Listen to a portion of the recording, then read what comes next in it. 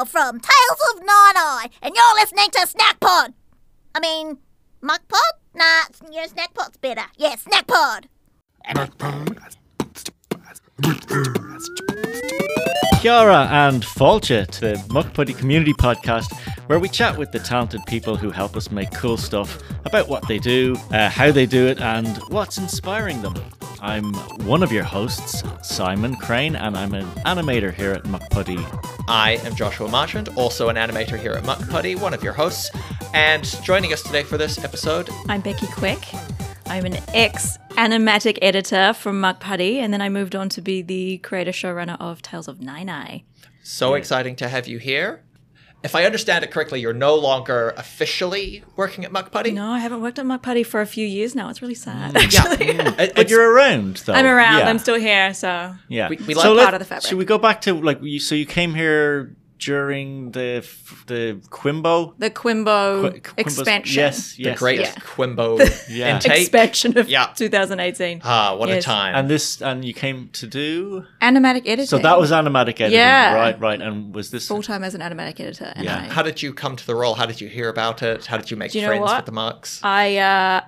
Simon Ward, production manager, producer. Yes. Knew him on Facebook. We were friends because we're both actors, so I knew him from that. Of course. He put a little thing up on Facebook and he said, I'm pretty sure he said, we're looking for an animatic editor. You need to know how to edit and you need to be funny. And I was Right. like, I can do that. Yeah. But then I was like, maybe you can't. But then I said I could do it. And he was like, cool, great, come in for an interview. And I was like, I don't know. I was an actor at the time. I'd been an actor for 10 years. That was what I was doing. But he was actually quite adamant. He was like, come in, have an interview. And I did, and it worked.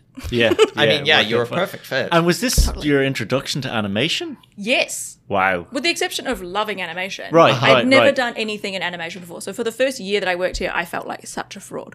Right, well, we all feel like... Didn't we this, all? this Which is... is wild to me because you guys are all artists and actual animators trained, whereas I was just like, I'm an actor, I think I can edit. Well, this is a theme that comes up again and again. Everybody who's come in here is like, no, I'm a complete fraud. So, Very yeah, interesting. Yeah. And sad because I look around and I think you guys are all so talented. Oh, well, I feel the same. I Yeah, walk of around and like one of the greatest things I love about my day is looking over people's shoulders and Yeah. sort of seeing what they're See doing. what they can do. Yeah. And then when you see their art outside of my That's party the as well, stuff. it's Yeah. incredible. Yeah.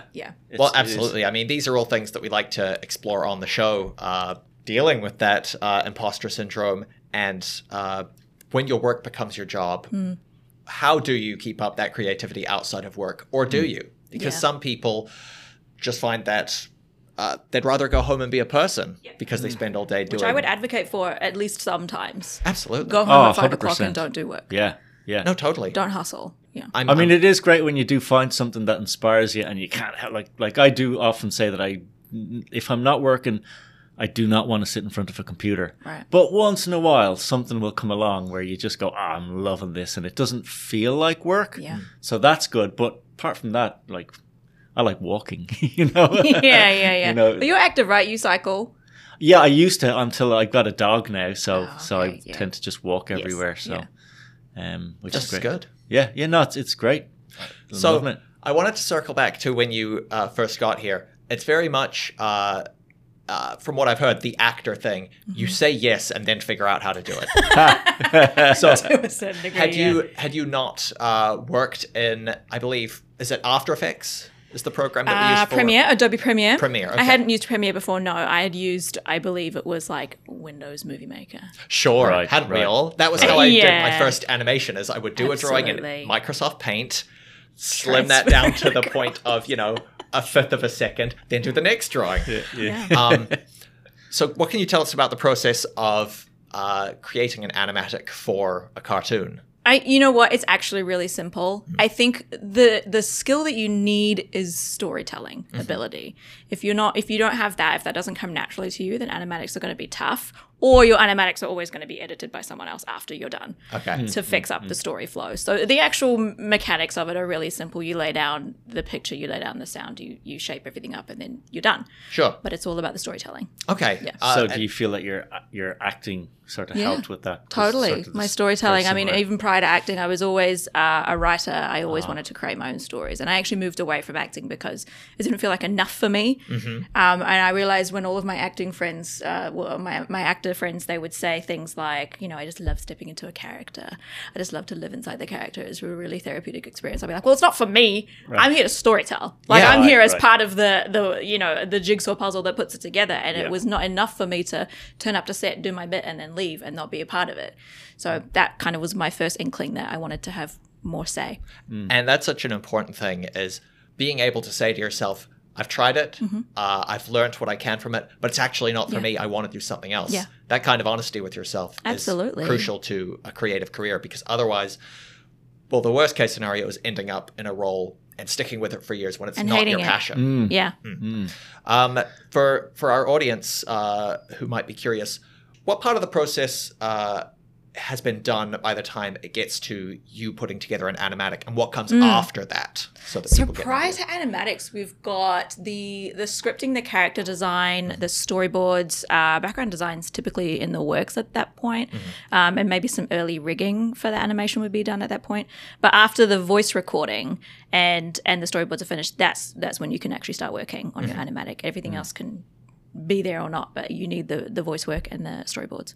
Okay. And then once you've done the animatic, that's when the team leader of the animator Yeah. will take It's ready the to animatic go. and divide up Chop shots. it up and hand it out to you guys, and you can start working on it. I mean, the animatic is very much that, like, to us, to an animator and to other people here, we can actually see the finished Absolutely. show It's the by blueprint. watching the anima. It's the Yeah. blueprint, exactly. I've always thought Exactly. that, because I know that some people don't actually work with animatics, and it blows my mind. I don't know how that Is that it? That's in that- live action, though, right? Or definitely in live action, but I Yeah. heard it in animation. Sometimes they don't, Wow. and I don't know what type. I don't know how you could do narrative, scripted story, No. especially something that's longer than like a minute. No, because You I know. know that some shows come up with their story and their dialogue through storyboards as opposed to a script. But regardless of which route you take, I would think that the path eventually brings you back to Yeah. an animatic, so Yeah. you can see how it plays. what it's gonna I know that be. in Disney animation, they'll do storyboards and rough pencil tests and show the executives, here's a rough cut of the film with voices and stand-in sound effects and music to give you an idea of what it plays like, to see is it working before we commit to fully polished animation. I wonder whether the only way it could work is if your animator is the director. Right. Because for me as a director, the primary tool for me to direct my show was the animatic. If I didn't have a hand in that, and if I wasn't happy with the animatic, then you can guarantee that everything that comes after that is either not going to be what I wanted or is going to have to change later. And that's very difficult after animatic to change anything, obviously. So, I guess it's your directing style as to whether or not you want an animatic. But I'm a very hands-on director, so I always wanted the animatic. So let's talk about that now, because you came in to make animatics, Yeah. but very quickly, Yeah. like an impressively like fast Yeah. time, Yeah. you became your own. Yeah. You made your own show. Yeah.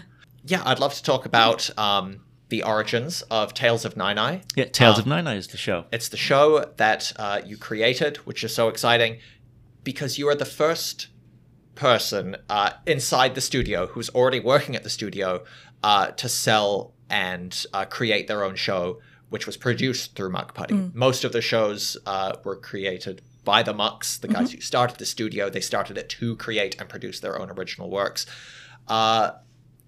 I guess tell us a little bit Yeah. about going from being animatic editor to showrunner. Yes. When you look at it like that, within the kind of the space of, I think it was a space of about 9 or 10 months that I'd been working here, it seems insanely fast, definitely. And I would have told you a couple of years ago, like, how did that happen? But I understand now kind of everything that had to work in place for me to get there at the time that I did. But the simple story is that the New Zealand On Air and the Pan Asian Screen Collective essentially came together and said, look, there's a gap in the market. There's no children's content aimed at Pan-Asian children in New Zealand. But they make up a quarter of the viewing audience. Right. 1/4, that's a huge amount. And there's nothing that they can watch on TV that they can see themselves in. And so obviously the Pan Asian Screen Collective just put a shout out to a few people who are working in kids TV. I was one of them, and said, let's all get together, brainstorm something, and see if anything floats, anything comes up that we particularly like. A few ideas came up, and Tales of Nine-Eye was one of them. We all agreed it needed to be animated.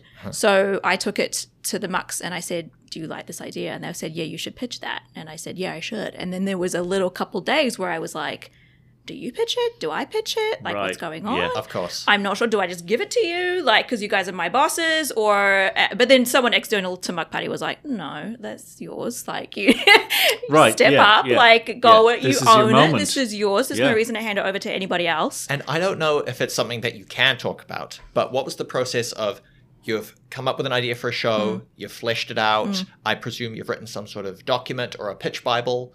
What is the process then to bringing that to TVNZ? Because I imagine it's not, the door is open to the public, you walk through a revolving door. Here's my idea, buy it, please. Yeah. I mean, you know what? Luckily, we're on New Zealand, so to a certain degree, it is that simple. Okay. You can access the commissioners of the networks by emailing them or calling them, and they will answer. They will speak to you. Wow. So the door is open in that sense.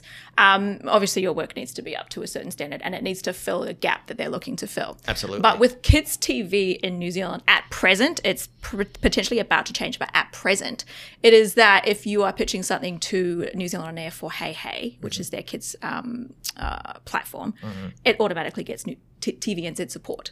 So I got to skip the part where I pitched to a network and they say no.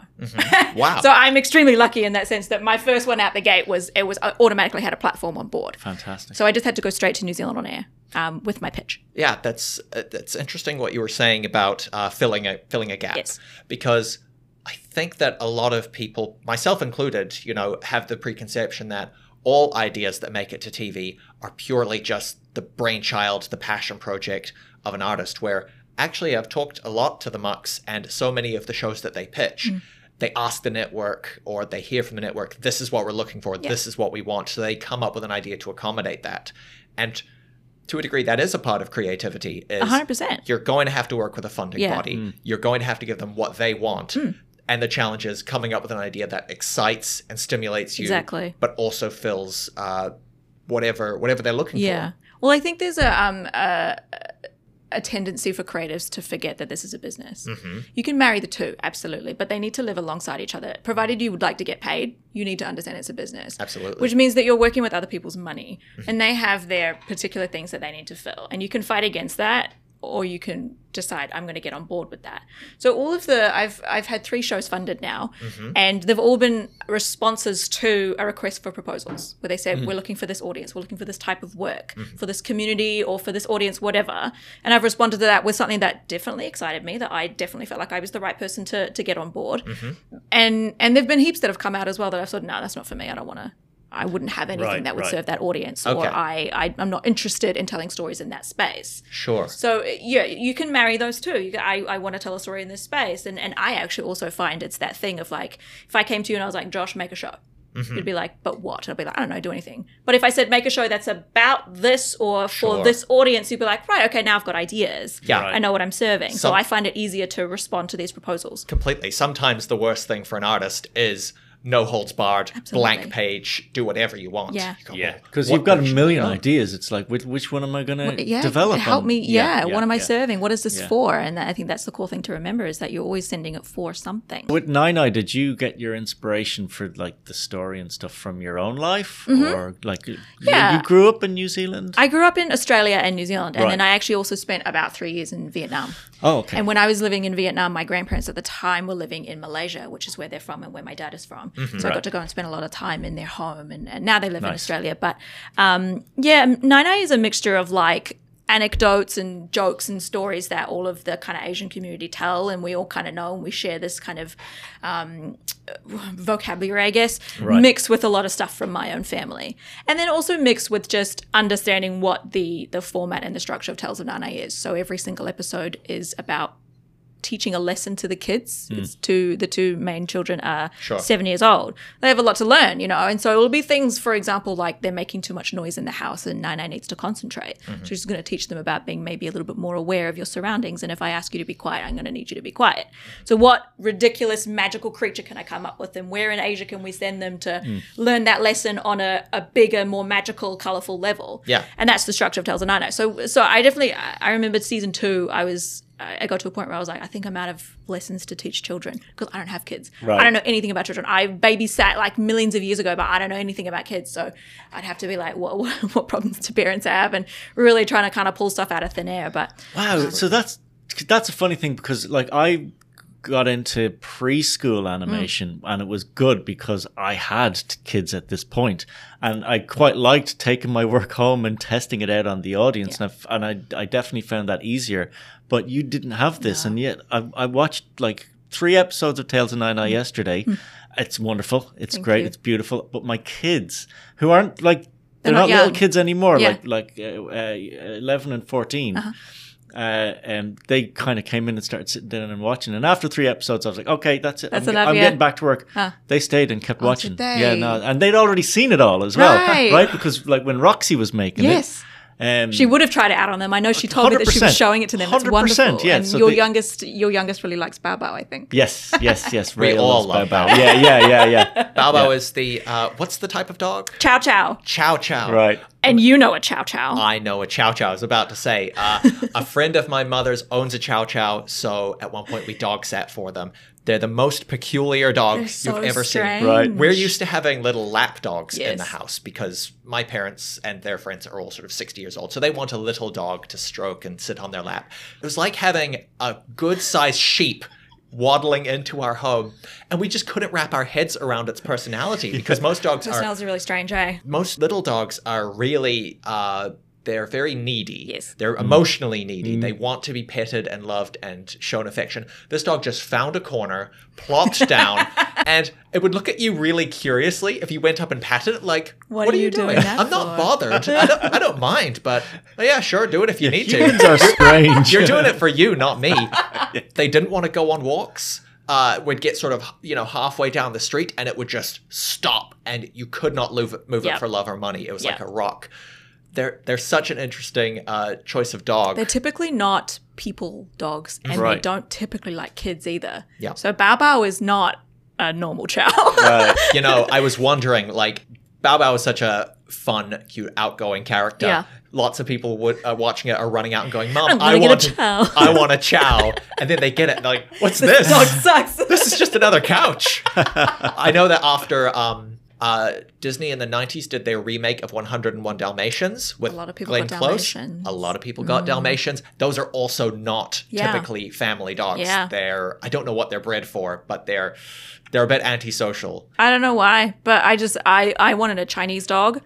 That was kind of the key thing for me was a Chinese dog. But for myself, I love dogs, but they've got to be weird for me to love them. And a chow chow is weird. If you show me a Labrador, I'm like, cool, great dog, whatever. But if you show me a chow, I'm going to lose my mind. Yeah. So I just needed a funny dog. And the purpose of Bao Bao, because she's actually a late addition to the show. Okay. Originally it was just Nana and the 2 kids. And I was like, something's definitely missing. There's something warm and squishy and fuzzy that's missing. So when I think about the core inspirations for me were a lot of the Disney films that we know where there's always an animal sidekick. So I just thought we've got to have an animal. And I think from an animator's perspective and an audience's, I suppose, people just love animals more than they love people. You know? Well, that's the biggest feedback I get is that everyone loves Bao Bao, and then the next one they'll love is one of the yaks or the pandas, or everyone loves animals the most. Well, it's a very smart setup that you've come up with for the show, where it is these kids being taught by their grandmother, but no kid wants to sit down and watch a show that is just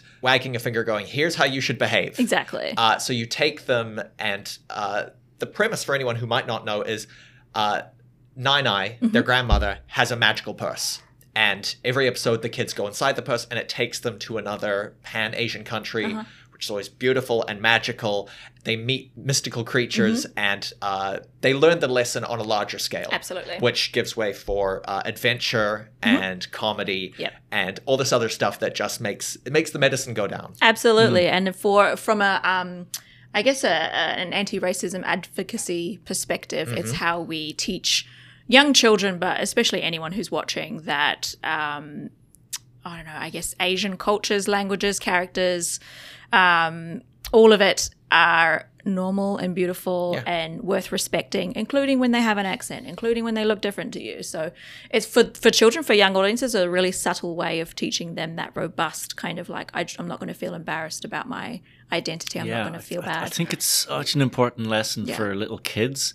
Like I always think that like certainly my generation, probably your guys too, like Sesame Street was the one where it just said like all races are going to be on the street, and you know what? That's going to be interesting. Mm-hmm. And as a little kid, I'm like, yay! And then you kind of grow up and you find out about this thing, racism, and it's like, well, that doesn't make any sense. Well, it peters These away people as watch well. this- Representation is like quite, there's some TV shows, kids' TV shows that really lean into it, like Sesame Street, because they understand that that's the correct way to do it, to teach children that everybody matters. Yeah. But then that really falls away as we head into the more mainstream TV, and that's a real shame. Yeah, so many shows, speaking personally, that I consumed as a child, the perspective of the main character, usually white. Yeah. Usually a white character, and you sort of internalize the idea that that's the default. Yeah. Which is a not healthy idea to absorb. Yeah. And that's what I love about Tales of Nine-Eye, because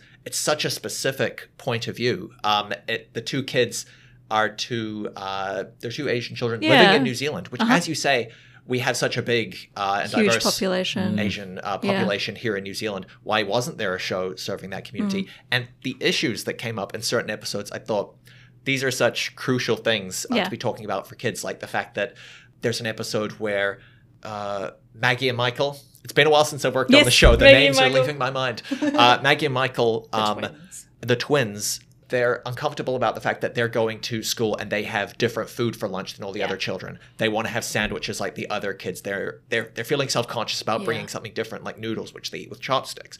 Or another one where because everyone else at school has an English name, they just want to call themselves Maggie and Michael. They want to get rid of their Chinese names. But they have Chinese names, and their grandmother teaches them the importance of those names, why they matter. Where they came from. They turn out to be real cool names, right? They were Like cool one is names. like Tiger and Little Tiger, like, Little and Dragon. Dragon, yeah. It's like- my dad came up with that. That's Yeah. why I messed with my dad. He was actually a really cool part of the show. Anytime I was like, I don't know what to call this. I don't know what word this is in Chinese. I just messaged my dad on WhatsApp. And if he didn't know the answer, we'd get the whole family involved. And I actually remember one time, I think we were trying to figure out the pronunciation of a word in Malay. And we had about 3-4 of us on the phone to our families in various different countries, getting them to say this word. It was all at the same time. There's a few of the animators that were all on the phone at the same time going, can you say this word? Because we're trying to just figure out how to say it. It's a really beautiful, like, that's fantastic. That's our cultural consultants, is our mums and dads. And and our aunties. Well, I guess that's why the show does feel authentic. You know, like it is, yeah. You know, it's not. It's not heavy-handed. Yeah, it does feel natural, and it doesn't feel that. Like I don't feel like I'm being lectured to when I'm watching it. It's something important, but married with entertainment, you know? And that was always the goal, because I think that what we as, I can only speak to Asians, but I know that people of color broadly experience the same thing, is that we never get to see ourselves as the hero in the center of something. Yeah. But I don't need my representation to be very, very, very Asian. I need my representation to be funny and interesting and heroic, and there needs to be a dog. Like, if there's a dog, I'm good. Yeah. And that's what I wanted to offer to kids. So primarily the audience is Asian kids, and they need to see, most of the episodes aren't about being Asian at all. Like 18 out of 20 of them are not about that. No, absolutely. Like, I really locked on to those ones that were that specific, but a lot of them are just things that kids also need to get to grips with. Like, you have to pick up after yourself. Don't waste water. Things like this. Yeah, exactly. Don't beat up your brother. No, don't beat up your brother. The lesson is absolutely important, and it's there. But then you have real characters on top of that. You know, they're not just ciphers. That could be anyone. Michael is like a really nervous little boy He is, who's always like, I don't know if we should be doing this. He's very innocent. And then Maggie, on the other hand, is loud and brash and runs into things head first. Yes, absolutely. Do you have brothers and sisters? I do. I've got an older brother, younger sister, and now I have a new younger brother. Oh, right. Yeah, Okay. yeah. Expanding family. I do. Expanding family. Yeah. And was a lot of that brought into Tales of Nine-Eye? Definitely my relationship with my brother and sister, because we're close in age, the three of us. Definitely the dynamic between us. Yeah, and so much of writing, an important part of writing, I think, is to a degree, writing what you know or writing what you care about. Yeah. Obviously, none of us have jumped into a magical purse. But, But if I did, what would it look like? most of us have siblings. We know that relationship. Yep. And to what you say, when you accept a project, you ask yourself, am I the right person to tell this story? Yeah. Do you know what? For Tales of Nine, it actually took me a little while to embrace that. I felt very much in service to Tales of Nine in the first season. I felt in service to the studio. I felt in service to everyone that was working on the show. I felt in service to the Pan Asian Screen Collective, to everyone. And it took me a number of episodes. It was further towards the end of the season where I was like, hold on, this is my show. And I can put my sense of humor in there. I can put what I like in there. I just have to remember why it exists. So I can't make it all about me. Yeah. I still serve an audience.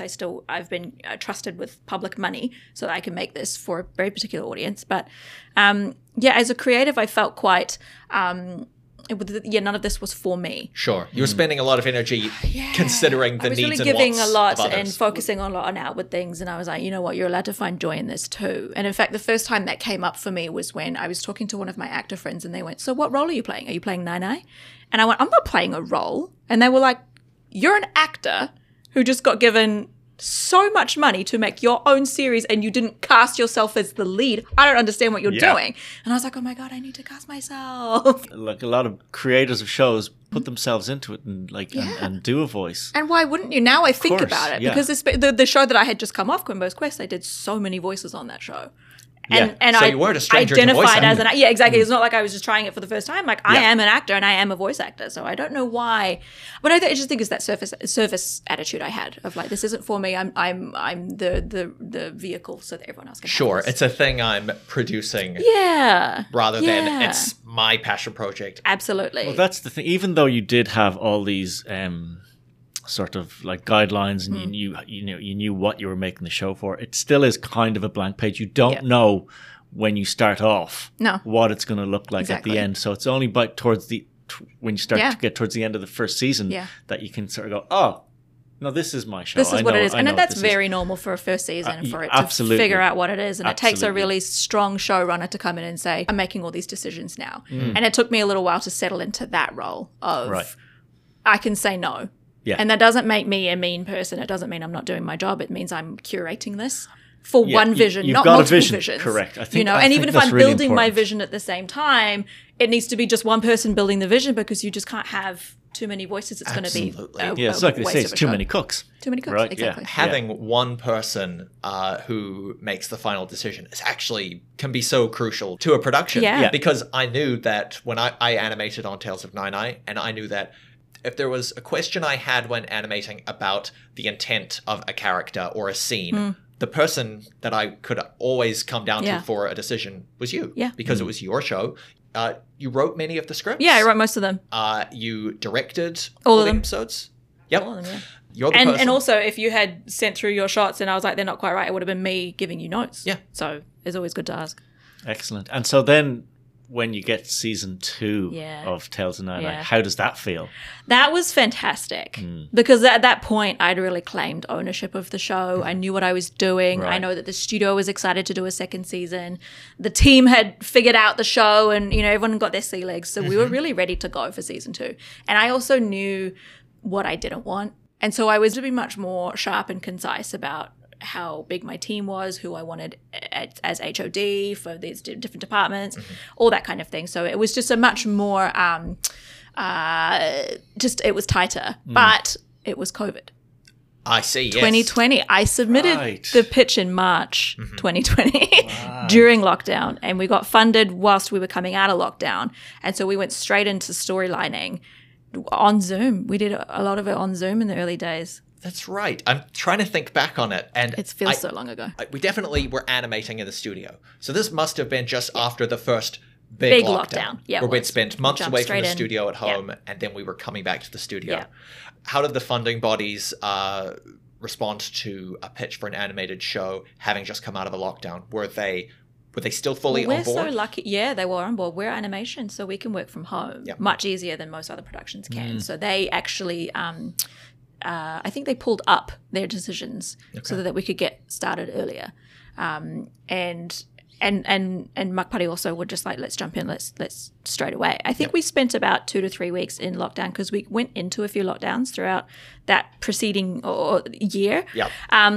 So I did a bit of voice recording from home, the actors hiding in their wardrobes, recording there, you know, and that kind of thing. And It's real glamorous. I know, yeah, and trying to review everyone's shots on my little laptop at home was very difficult. So yeah, it was tough. It was shaky, but I think that despite the fact that animators can work from home and despite the fact that everyone's kind of love for the show was still there, COVID made everyone further apart, and it made everything a little bit more fraught, and everything going on in the world. I think it was harder for people to concentrate. It was harder to meet deadlines because there was just so much else to deal with. If we weren't in the studio, and also after lockdown, a lot of people didn't want to come back into the studio full time. They still wanted to spend time at home, which I think is fine because some people work really well at home. But it meant that we didn't have the team energy.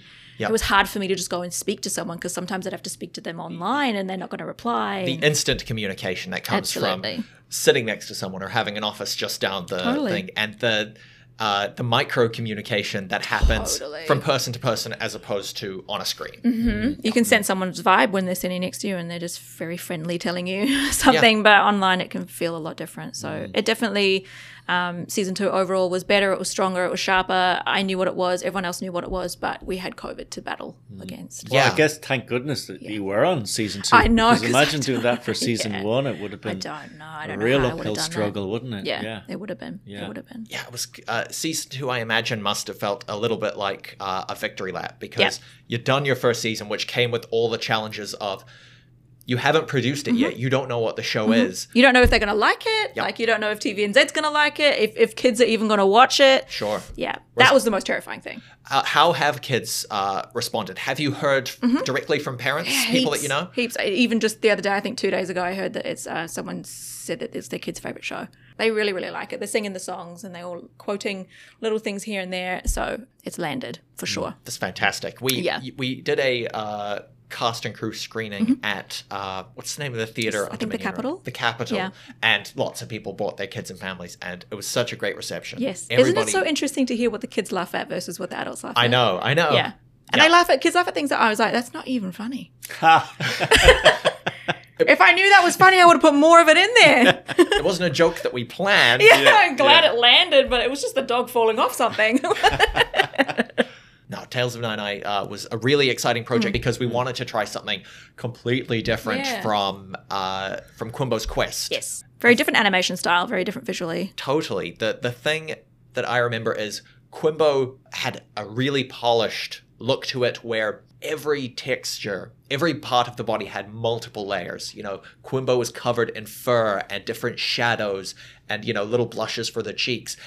You know, placing shadows underneath characters was just another thing to think about. Or a standard thing for a Muck Putty show is lots of secondary action. You know, the ears, the hair, all the soft matter, it all ripples and bounces. Moves in the wind. And it's all just extra time spent doing work that isn't strictly the performance. So for Tales of Nine, Mike was our team leader. Yes. Director of animation, we might call him. You know, we're not that official. We don't have... He's the one that's telling you to fix a little thing if it doesn't look quite right. Exactly.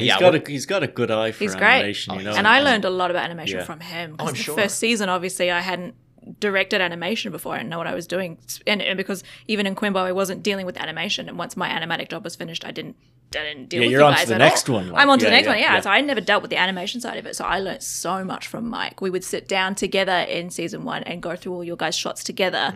And I would say, hey, this isn't working for this reason. He would explain what it actually was. And then he'd translate my notes for you guys. Right. Second season, I could do it myself, but I learned so much from him first season. I'm not surprised. Mike is a really good person for planning and problem solving before things become a problem. Yes.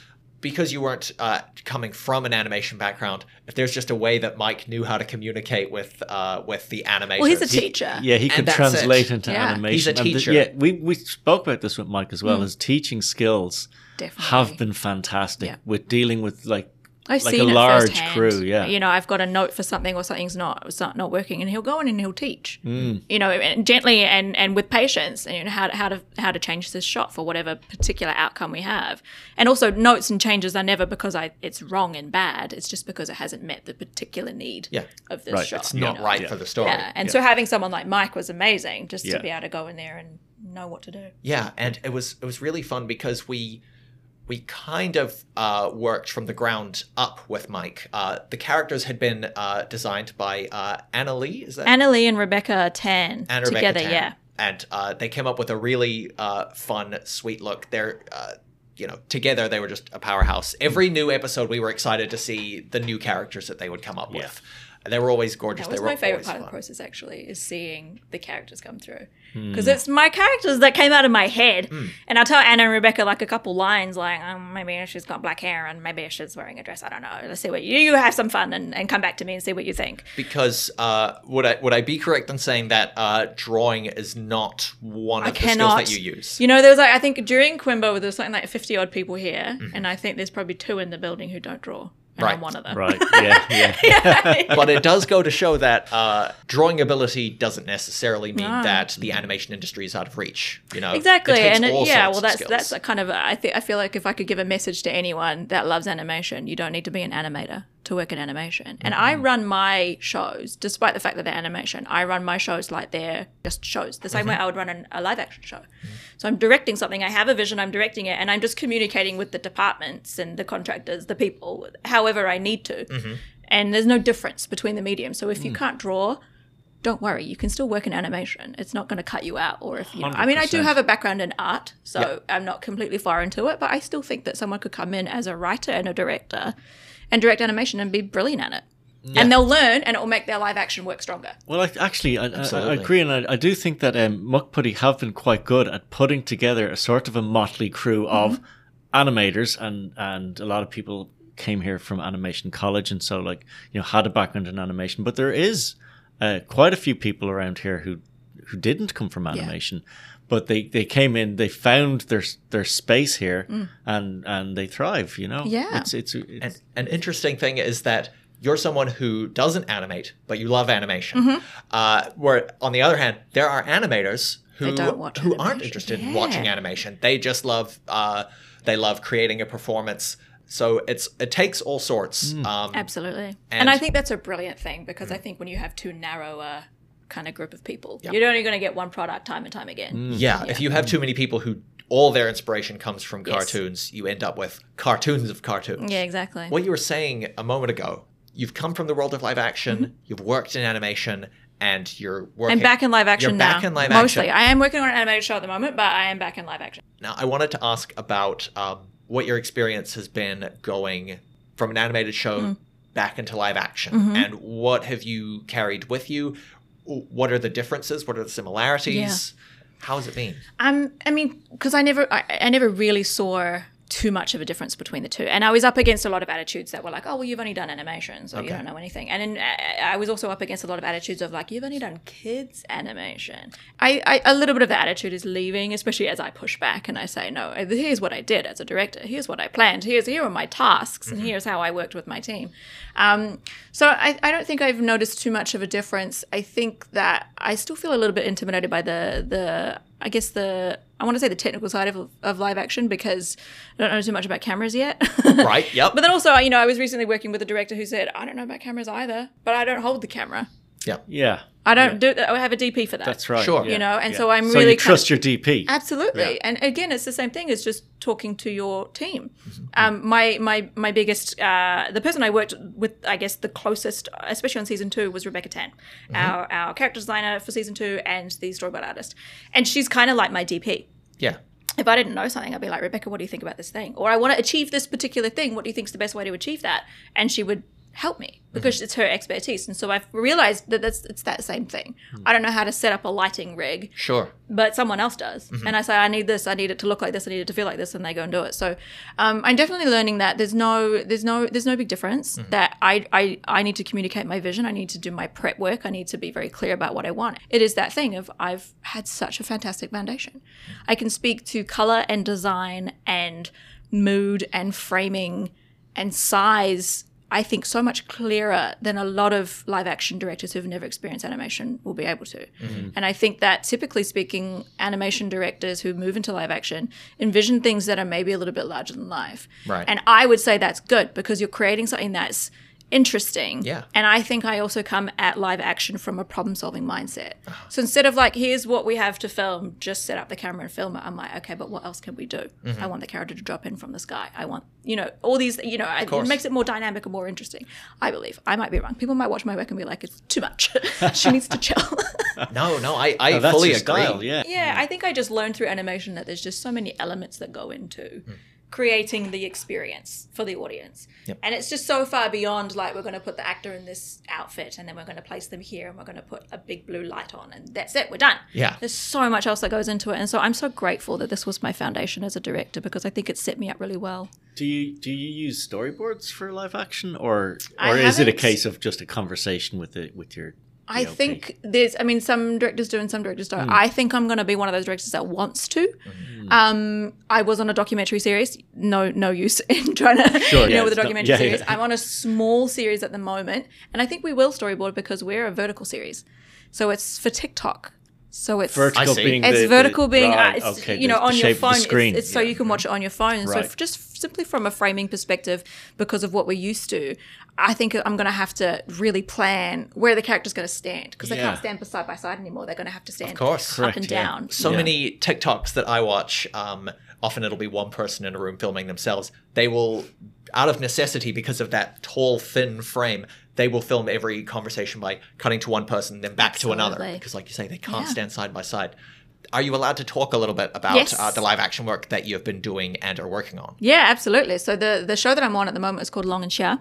It's a 10-episode TikTok series funded by New Zealand On Air. We'll be launching hopefully mid-year, but obviously it's COVID, so we keep getting pushed back. There's all these limitations. Of course. So we're actively working on that at the moment, working on a story, and it's about these two Chinese Kiwi cousins who steal a live lobster from a Chinese restaurant and go on the run. Right, okay. Sounds great. So it's a one story arc over, Yeah. 10 episodes? yeah, but they're yeah. 1-minute episodes. Excellent. So good luck to me. Yeah, well, yeah. we were talking to Ryan earlier about the challenge of Vine. Back when Vine was a thing. Remember Vine? I know that Oh, TikTok yeah. you can have up to a couple of We minutes. actually have up to 10 now. Oh, 10 really? minutes, but we're going to try and lock it off at 1. Keep it short, eh? Yeah. I Well, really also, like you think of the TikTok audience. Exactly, They're only watching yeah. 10 seconds anyway. Absolutely. 100%. That's what I really like about. I love this real short form. Mm-hmm. But what I do is we put on like TikTok compilations on YouTube. Mm-hmm. Yes. So I'll watch like The funny a half stuff, an though. hour Yeah, of short yeah. stuff, and it's But good. because it's such short amount, each story keeps you interested. If one doesn't land, it's like, oh, it doesn't matter. It's fine, It's it's over over. anyway. Yeah. Having that limitation of Yes. 1 minute. Yep. Can you tell? This story in 1 minute, how you're going to fill that time. Yeah. So And every word, every second absolutely counts. Totally. And I think more is, in this case, like if you cram it in. And that was actually my approach to Nana as well, because I always wanted Nana to be really energetic and I didn't want any lag time. And so I would end up writing some of the scripts were coming in at 16 pages. So for a 10-minute episode, that's too much. So some of them were creeping up towards 12 minutes, but they were jam-packed. Jam-packed. And that was the key. So same with this TikTok series. It's going to be absolutely jam-packed. Because if you look away for a second, which you will on TikTok, Yeah. and you're ready to always. swipe and you know that in your head, you know that whatever's coming next is better. So you're ready to go. Yeah, we truly are. really We're are. like the modern day Roman emperors. You know, we've got our thumb, and the second it dips, that person falls through the trapdoor. Bring on the next Absolutely. one. No, I feel bad Absolutely. about it sometimes because I'm watching stuff that people have clearly worked hard on and are proud of, and I'm just like, nah. Yeah. You know, because it's not my mood right It's now like or Tinder, whatever. isn't it? Yeah, Swipe and you don't know why you're I swiping. don't know about Tinder yet. Like, luckily, I say luckily because to me that feels like putting yourself on a blind date, It's terrible. and I would never do that to myself. Tinder's terrible. I pay to win. Every couple of months, I pay the $20 to look behind the paywall. Here are all the people that have liked me. You. The rest could leave. The rest can go. Thank you for this information. Yeah, that's really exciting. It should be. Where will we be able to see this? TikTok. Yeah. Do you know? Are you guys going to have an account specifically? Yes. for Long and It'll Short? be Okay. specifically for Long and Short. It's actually already exists, so you can go find it. It's called Long Short series. And always helpful, we always spell out our names for socials. How do people spell that? So Long that and they can Short, LONGXIA. Okay. XIA. And if the and is in there, it's just a little X for the end because we're trying to be cool with the kids. Right. Cool. So we'll see, yeah, but you'll see it kind of. You'll see it. It'll be promoted, and it'll be coming out pretty loud and clear around about the time that we're releasing it because TikTok's behind it as well, so they're supporting it too. So Exciting. Yeah. Excellent. That's going to be So hopefully mid-year, we'll see how we go. COVID's COVID. Everyone's tired as well. Everyone's Yeah. really tired right now, so it's really hard to do anything. And everyone's working on the tail end of small. I'm on a lot of small projects right now. Whereas Tales of Nine-Eye, it was just Tales of Nine-Eye, so all day, every day I was a Nine-Eye. Yep. But at the moment, my brain's a little bit ping-ponging around all these Oh, various wow. different So things. that is, do you find that hard to switch It's gears? so hard. It's so hard, but I mean, it's hard anyway. Sometimes I like it because it can be a little bit of diversity just to kind of like to switch your thinking. But Sure. it's hard at the moment. We've been 2 years of COVID. We've been 2 years of in and out of lockdown. We don't know what's happening. There's a world war going on right now. So it's really hard to concentrate on anything in the moment. Yeah, people have said like it's still really the beginning of the year. We've is. just come back from what is Are meant you to be guys our big already break. tired? We're all pretty I'm already tired. tired. We're just finding it hard to keep the energy up. Yeah. And I think part of that is that we're not seeing as many people. And for a lot of people, they get their batteries charged by Totally. interacting with people. Absolutely. And also just like the routine of going to work. Yeah. Coming to an office, going to work, doing your work, and then going and having a weekend, seeing your friends, whatever. We don't have a lot of that at the moment because, like, I mean, I'm trying not to see people. Yeah, I Because know. I don't want to transmit COVID. Of course. You know, so yeah, it's a little tough to concentrate on anything at the moment. But I think little projects can be tough as well because so many of them are early stages or they're tail end, or it's like it was going to be filming now, but now it's been pushed back for months and months and months because of COVID and because of other shows that people are on. So I'm finding myself a little bit like, oh God, today I'm doing 5 things, but I'm also doing no things. Right. You know. Right. Yeah, it's a bit tough. Yeah, I would find that very difficult because even like, you know, I don't know if you feel this, Josh, when you animate, you kind of get your flow. You do. And then when something else comes along that you have to do, even if it's like, you know, you check the task sheets like, oh, I've got fixes to do or I've got exports to do and I better do that now. It's like, oh, my brain's gone. flow Your is flow's just gone. wrecked. Absolutely. Yesterday I was at my station and I had several projects on the go, both for work and personally, trying to organize my life outside of work. And I would find like every 2 minutes I'm switching my brain Yeah. from one thing to another. And you end up doing nothing. You kind end up of- getting nothing done. Yeah, and with creative work where you need to be thinking about the meaning behind the scene, how it fits into the show. And how to make it funnier. And how to That's make it the- funnier. That's Yeah, the you're weird holding thing is so like many you things in your always, head. but you're like, especially at this time when, well, like you're saying, all the stuff is going on Yeah. in the world and we're trying to make something funny. Yes. I You know. it's That feels really weird, doesn't yeah, it? it really does. A lot of comedians on social media are finding that. They're like, I'm not posting my normal stuff because it feels really disrespectful right now. It feels Right. inappropriate to Yeah. post funny little jokes about stuff. Yeah. But conversely, people are leaning and relying on media for an escape more than ever. Well, that's something that we should have really kept front and center, especially throughout COVID, throughout lockdown, is that, you know, as soon as everyone was in their homes or if they weren't working, what did they do? They turned on their TV. Yeah, well, And just, that's us. Yeah. That's us that makes that work. it goes to show how some people have a very, I don't know, Ayn Rand view of society that, you know, the people that are important are the people who make buildings and produce food. Yeah. And 100%, we need those. But just What do as you turn to, important though? as In times, in tough times, what do you turn to? is we need the arts. Yeah. Because whether you're reading a book or listening to music or, you know, anything, it's all artists Mm-hmm. who dream this stuff up. And so as a society, we want to make sure that these people are being paid Yeah. and that they can keep doing it. Absolutely. And I think the same goes for all types of entertainment as well, because I Yeah. think we like to bag on entertainment and be like, oh, this show's not very good. But we have to understand that this show serves a purpose. Yeah. You know, soap operas, they serve Yeah. a very particular purpose. And there's a reason they're successful. There's a reason why they last for years and years. Absolutely. They serve a purpose. My family watch soap operas, and it is easy to dismiss. Well, the acting's not very good or this story isn't realistic. It's not about that. You know, I think when I was a snotty, sarky teenager, I was probably a little bit more, this show's stupid. Oh, Yeah. she came back from the dead again. But now I'm like, hey, I think I get what for instance, my mom is getting out of Coronation Street. Absolutely. You know, it's Absolutely. like neighborhood gossip, but on a bigger scale that she can enjoy without, personally being involved in. And it allows her to step out of her day. Yeah. And that's the reason why often these shows are on in the evening. Yes. As you come home from work. I used to watch Home and Away every single night because it was, they were like a second family. Yep. And I got to go home and watch Home and Away, and it was someone else's drama. Yeah. But I got to switch off. I got to not think about my life for half an hour. I can go and live on, what is it? What's the fictional town called in Home and Away? Summer Bay. Summer Bay. I knew it was something Bay. I get to escape and imagine life living on this beautiful beach where my problem is, who I'm dating this week. Every time I come in and see Home and Away on the TV, what I basically hear someone saying is, "You can't tell Sandy, it'll crush her." So accurate. That's so beautiful. But everybody watches, TV for escapism. I think that's the key thing is when people started binging. I mean, yes, I think there's a lot of because when I'm binging, I know I'm spiraling mentally. So I have to notice it and be like, right, you need to go outside. But also, we binge because we love it. And if we're continuously seeking that escape and that entertainment, that's telling us something, that the arts is very important, that the work that we do is very important. Yeah. But we also need to acknowledge that those of us who are making this work still live in the same context as everybody else. And we still need escapism. And it's still really difficult for us to come to work and focus and do these things.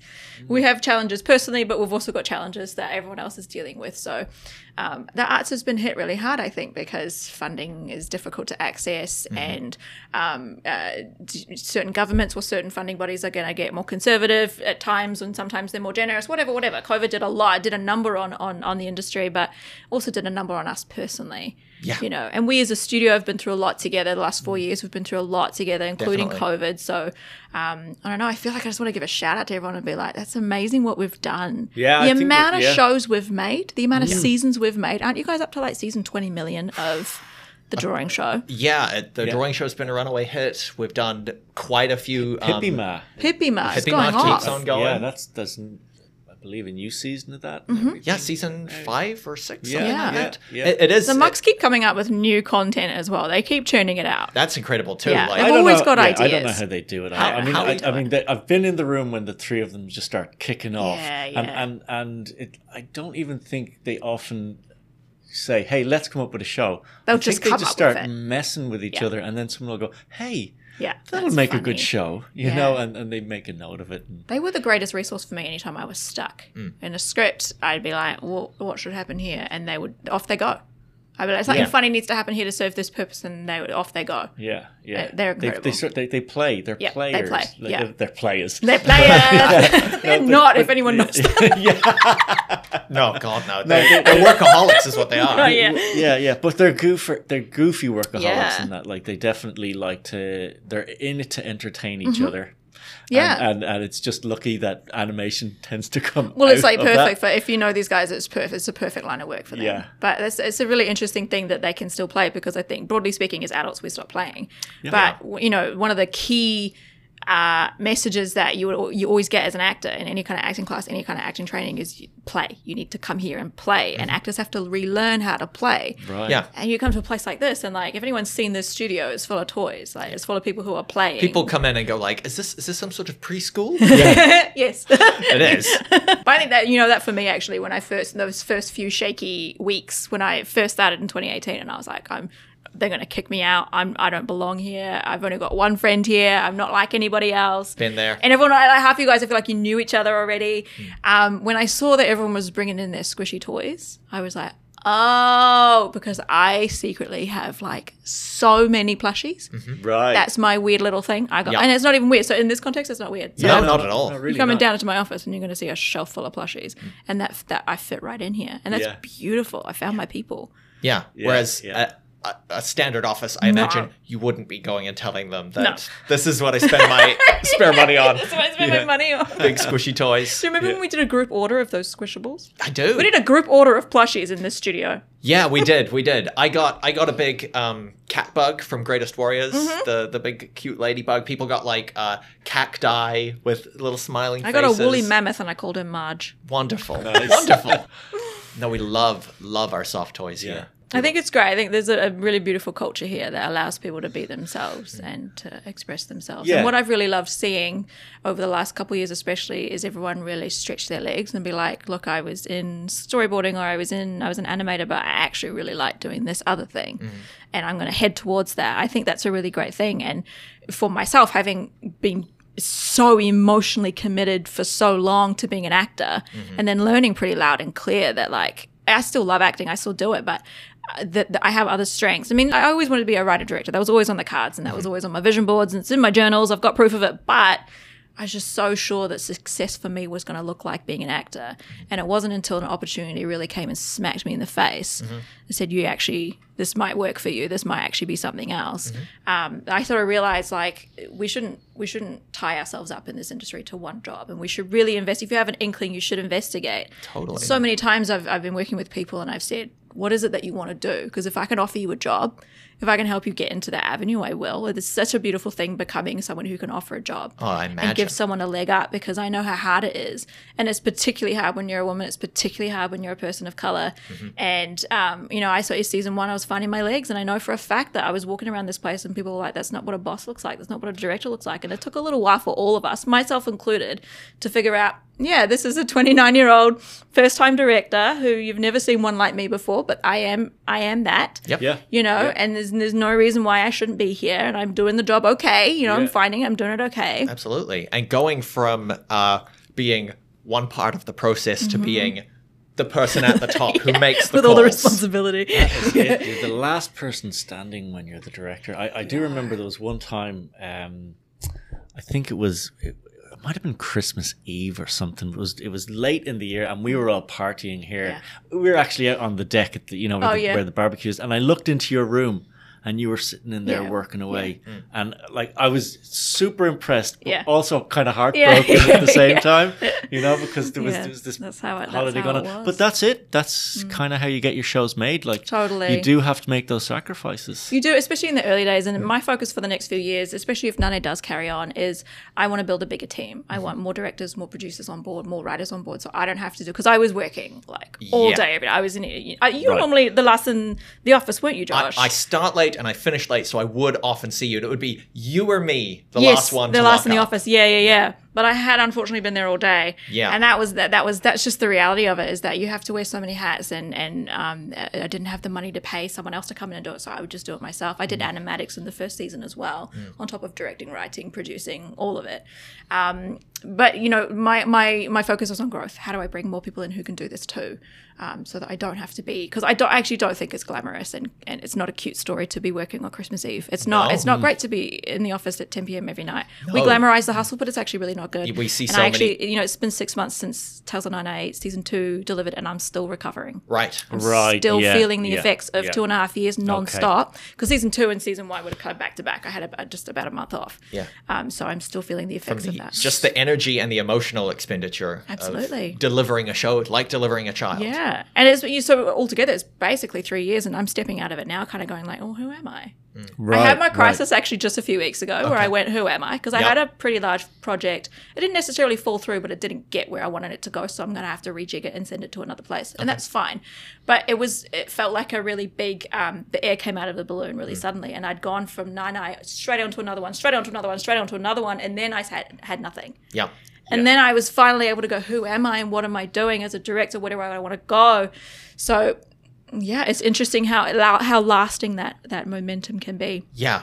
I think we've touched on quite a few really crucial things. Number one, the sheer amount of work that it takes to run a show. It's enormous. I talk to the mucks about it now. I remember just maybe 1 or 2 weeks ago, I messaged Ryan and I was like, remember Quimbo, those were such good days? And he was like, no, they weren't. And I was like, you're right, because if someone was like, remember Tale of 9, that was so much fun. And I was like, for you.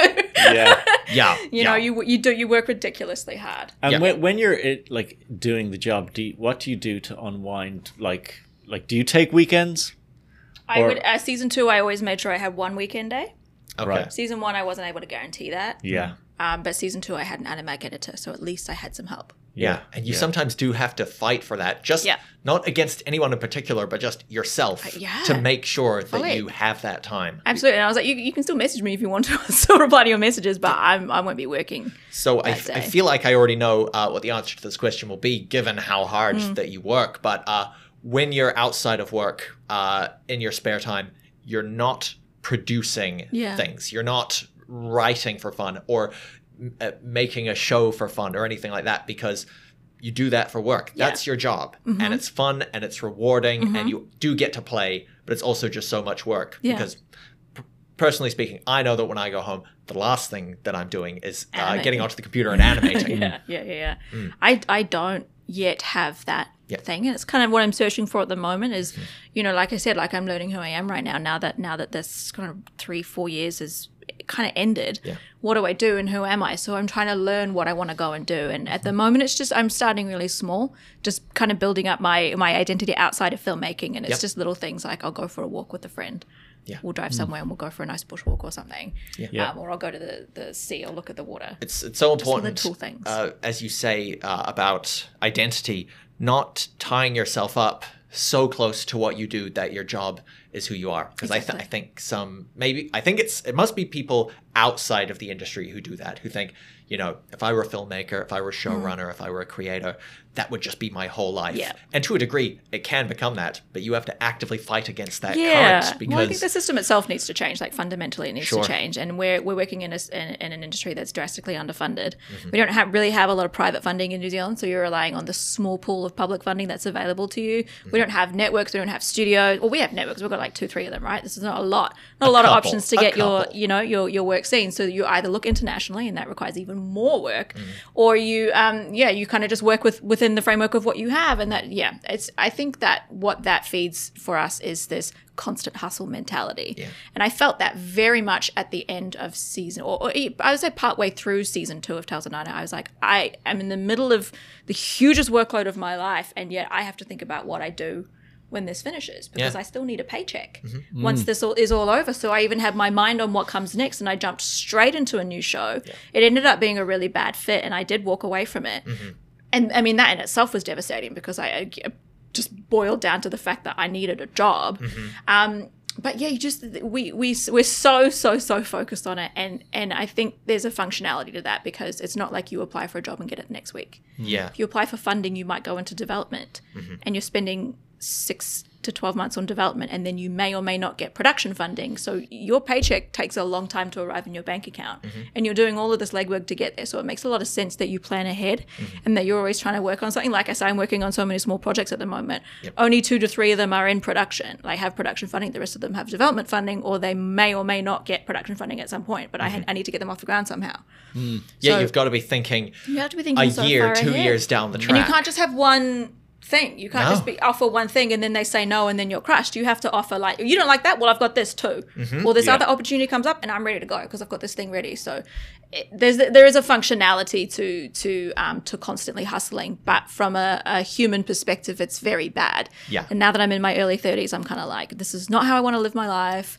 I'm very tired. I think also everything that's happened in the last couple of years has taught us what's important and what's not. So I'm trying to really center myself and go, do I want to do this? And if I don't want to do this, I'm going to say no to it. And I'm going to just hopefully try and trust that another job will come along, you know? You gotta, absolutely. You got to take the chance, really. You do. Yeah. And what's the payoff, right?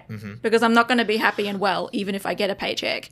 Yeah, obviously I got to pay my bills, but yeah, what is the payoff? I know that's a very privileged thing to say, but what's the payoff? I don't want to be miserable. You know?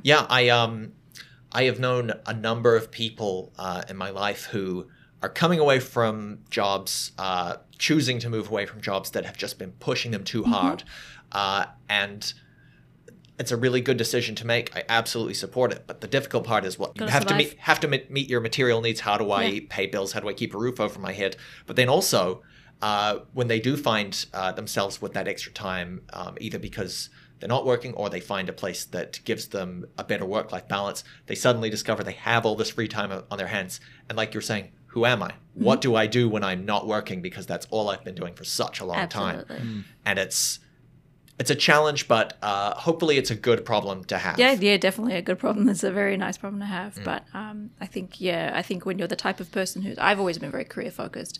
And in fact, when I was, I quit university, I did 1 semester doing interior and spatial design. So that's why I say I do come from an art background, but I quit because I wanted to be an actor and I definitely wasn't going to be a designer. And then I went traveling because I knew I knew I wanted to be an actor, and I knew I was never going to put my career aside. So I went traveling. I did my big OE, did 2 years in London and all around Europe and stuff, so I could get it done. Right. Because I was like, I'm never going to, like, when I'm a little older, I'm not going to take 2 years off and go traveling. So from about the age of 21, I've been nonstop. That's over 10 years now. I've been nonstop. And you were probably dead right in that assessment, because I imagine There's no way. I with the would have work you've taken been time doing, off. there has not been time for an OE. There's not been time for a big getaway. And I wouldn't prioritize that anymore. Right. Which is foolish, because I think what I learned on my OE and what you learn on that kind of experience is I so imagine that's invaluable. something that comes back around, though, I'd hope isn't so. it? Yeah. I'd really hope so. Yeah. Yeah. Like certainly when I first moved to New Zealand, it was supposed to be like, I'll come here for 5 years. Yeah.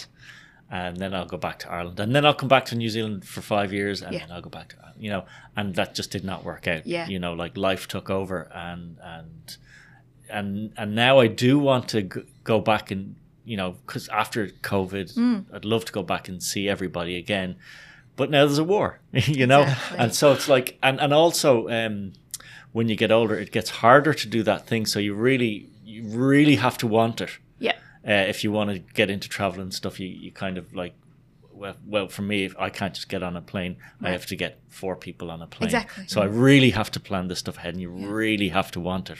Yeah. But I do think it will come back around. I will be traveling again. hope so, Yeah, fingers crossed. And I think, you should do it as well. It's like in this my could be a good blood, time. like- Obviously, you say you do have a lot of things going on, but like I really that being sort of even months after Tales of Nanai ended, still feeling that kind of exhaustion. Yeah, like Sounds that like it's totally time for a speaks to holiday. me. Yeah, Yeah. and that's all it will take. Like oftentimes, just a little holiday, just to recharge the I know, a batteries little and, breath of and fresh things like air. that. And Yeah. there's no way that you visited all the countries that we travel There's to in some out Tales there I of haven't Nanai. seen yet. Is there any place in particular that you would be keen to see, or if you simply not had time to think about it? Because I know I haven't. I've No, I put haven't holidaying I out haven't of my planned mind. like what's next. But you know what? I feel very drawn to Asia, because I haven't been to Asia, anywhere in Asia, since I think about 2010. Okay. And that was Hong Kong, very, very briefly. So having lived in Vietnam, even though I'm not Vietnamese, having lived just in Southeast Asia, where my family is from, was such a beautiful experience. But I was a child. I was 8, 9, 10. So I want to go back and actually do the thing where you figure out where you're from, and you find, just kind of immerse myself a little bit. Yeah. I feel very drawn to that. So that might be my next trip. That sounds I think exciting. That Yeah. sounds like a good idea. I think for everyone should sure. do that. I think everyone should go investigate where they're from. Yeah, Yeah. Even if there's no family left there anymore, I think our heritage is so important. It speaks so much to who we are and what we believe in and all that kind of stuff. Even on for children, and on a basic level, you look around and you don't see people like you, and that all comes back to why Tales of Nanai exists and why I do the work that I do. But just for myself, like if I'm in a room full of Asian people, despite the fact that I'm mixed, I'm only half Asian, half Pakeha, I feel so held and so loved and so in a place where I'm like everybody else. I might have to go to Hawaii to look like other people. Okay. Well, That hey, might have to, and that's not the worst thing. not the worst place to visit. Yeah, I want to go somewhere where there's a lot of mixed people. That for me, when I meet a mixed person, especially if they're mixed Asian, I lose my mind. I lose my mind. Right. So special to see someone who's like you. Yeah, Definitely. Maggie and Michael are they're full Chinese. they're full Chinese. And in do the you show. know what? They're Chinese, like Nanai's Mandarin speaking. I have a place where Nana comes from, somewhere China. No, I don't know where the family's from exactly. I never placed them because I didn't really. Sure. I didn't feel like I needed to. Yes. But I do know that they're Chinese and they're Mandarin speaking, but my family is not. And I remember when I had delivered season 1 and a friend of mine had seen it. She sat me down. She was like, "Oh, so you speak Chinese?" And I was like, "No." And she's like, "Cantonese?" And I was like, "No." And she's like, "Well, what?" And I was like, "Well, my family speaks a branch of a branch of a branch of Cantonese. Like we speak Teochew, and that's a really small niche language." And she's like, "Why did you not at least make the family Cantonese speaking?" And this is what I was saying before about me feeling in service to this work. I didn't even make it about myself. I want to make a Chinese Malaysian character.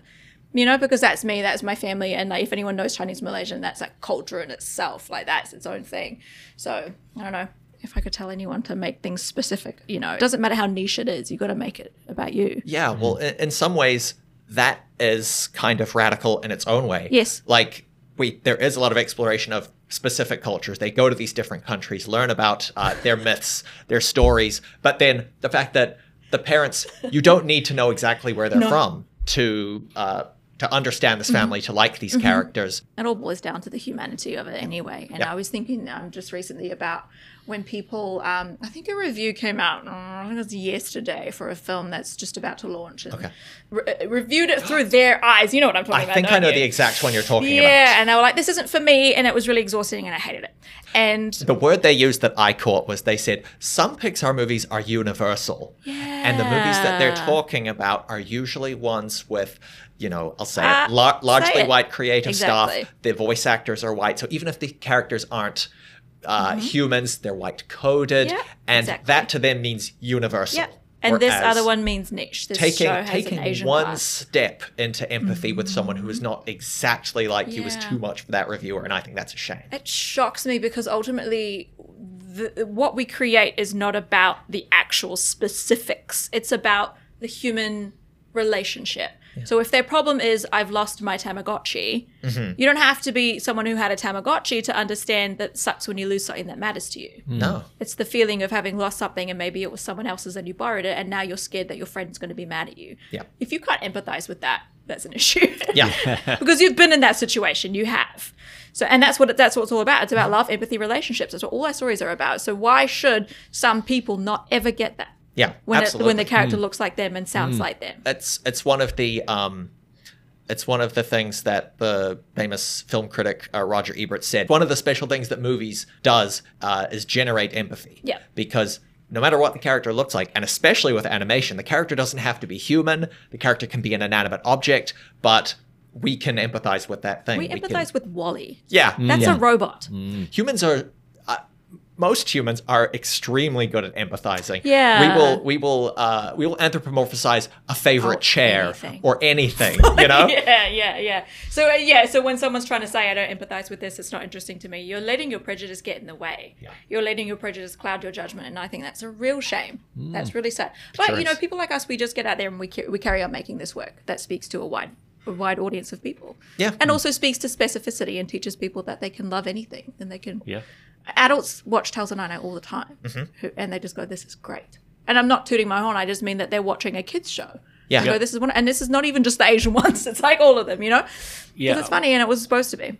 Absolutely. Yeah. No, we're always looking for ways to break down that barrier, that particular kind of prejudice that animation equals children. Absolutely. It does not. It's like, well, again, to what you were saying, like, oh, it's for kids, it must be made by kids. Yeah. No, it's written by us. Believe it or not. Adults want to make things that are entertaining for them as well, even if it's appropriate for the children to be watching and enjoying. Well, Becky, it's been a fantastic conversation. We definitely have not covered everything we wanted to talk about, so we'd love to have you back. Yeah, I'll come back in the future because, with Muck Putty, I'll be around. Once when you've been a muck, the door is always open. That's it. Yeah. You never get out. So, where can we find you on social media? Are you on social media? I'm on social media. You can find me on Twitter and Instagram at Becky Kuek. Just my name. Cool. And the spelling of your last name? Kuek. Perfect. Good luck remembering it. No one remembers it. Excellent. And people should be looking out on TikTok for Long and Share. Long and Share. It'll be out hopefully mid-year. Cool. I'm working on another show called Dating While Asian. I'm working on the animated side of it. That's going to be very exciting. That's going to be So is this a mixture of... It's a mixture. It's a documentary series, mixed live action and animated. It's going to be fantastic. Perfect. It's bringing all the things that you've been working on together. And Tales of Nine can be found on TVNZ. TVNZ on demand. Yep. Go ahead, check it out. Both seasons are up there. 2 seasons. They're fantastic. You should be checking them out. Tell me who your favorite character is, please. Please do. Tweet. And you can find me, as always, Joshua Martian. That's my name, Joshua, and word Martian, Martian, on Twitter or Instagram, Joshua Martian _art. Simon? Fantastic. Yeah, I'm on Instagram at Sicky Fondue. That's SICKY FONDUE. And I put pictures there. Beautiful. I put pictures in. That's so cute. That's all. Because like, sometimes you ask yourself, why am I doing this? So I'm like, well, what am I doing? I just put pictures there. That's it. Yeah. Wonderful. That's what it's for. Well, that's all from us this episode. Thanks for having me. No problem. Thank you so much for coming in. We've loved having you. You're always so much fun to talk to just in the studio. So having it on record is fantastic. Correct. So until next time, please stay tuned for more conversations with the amazing talent from our studio and beyond. Until then, keep mucking around.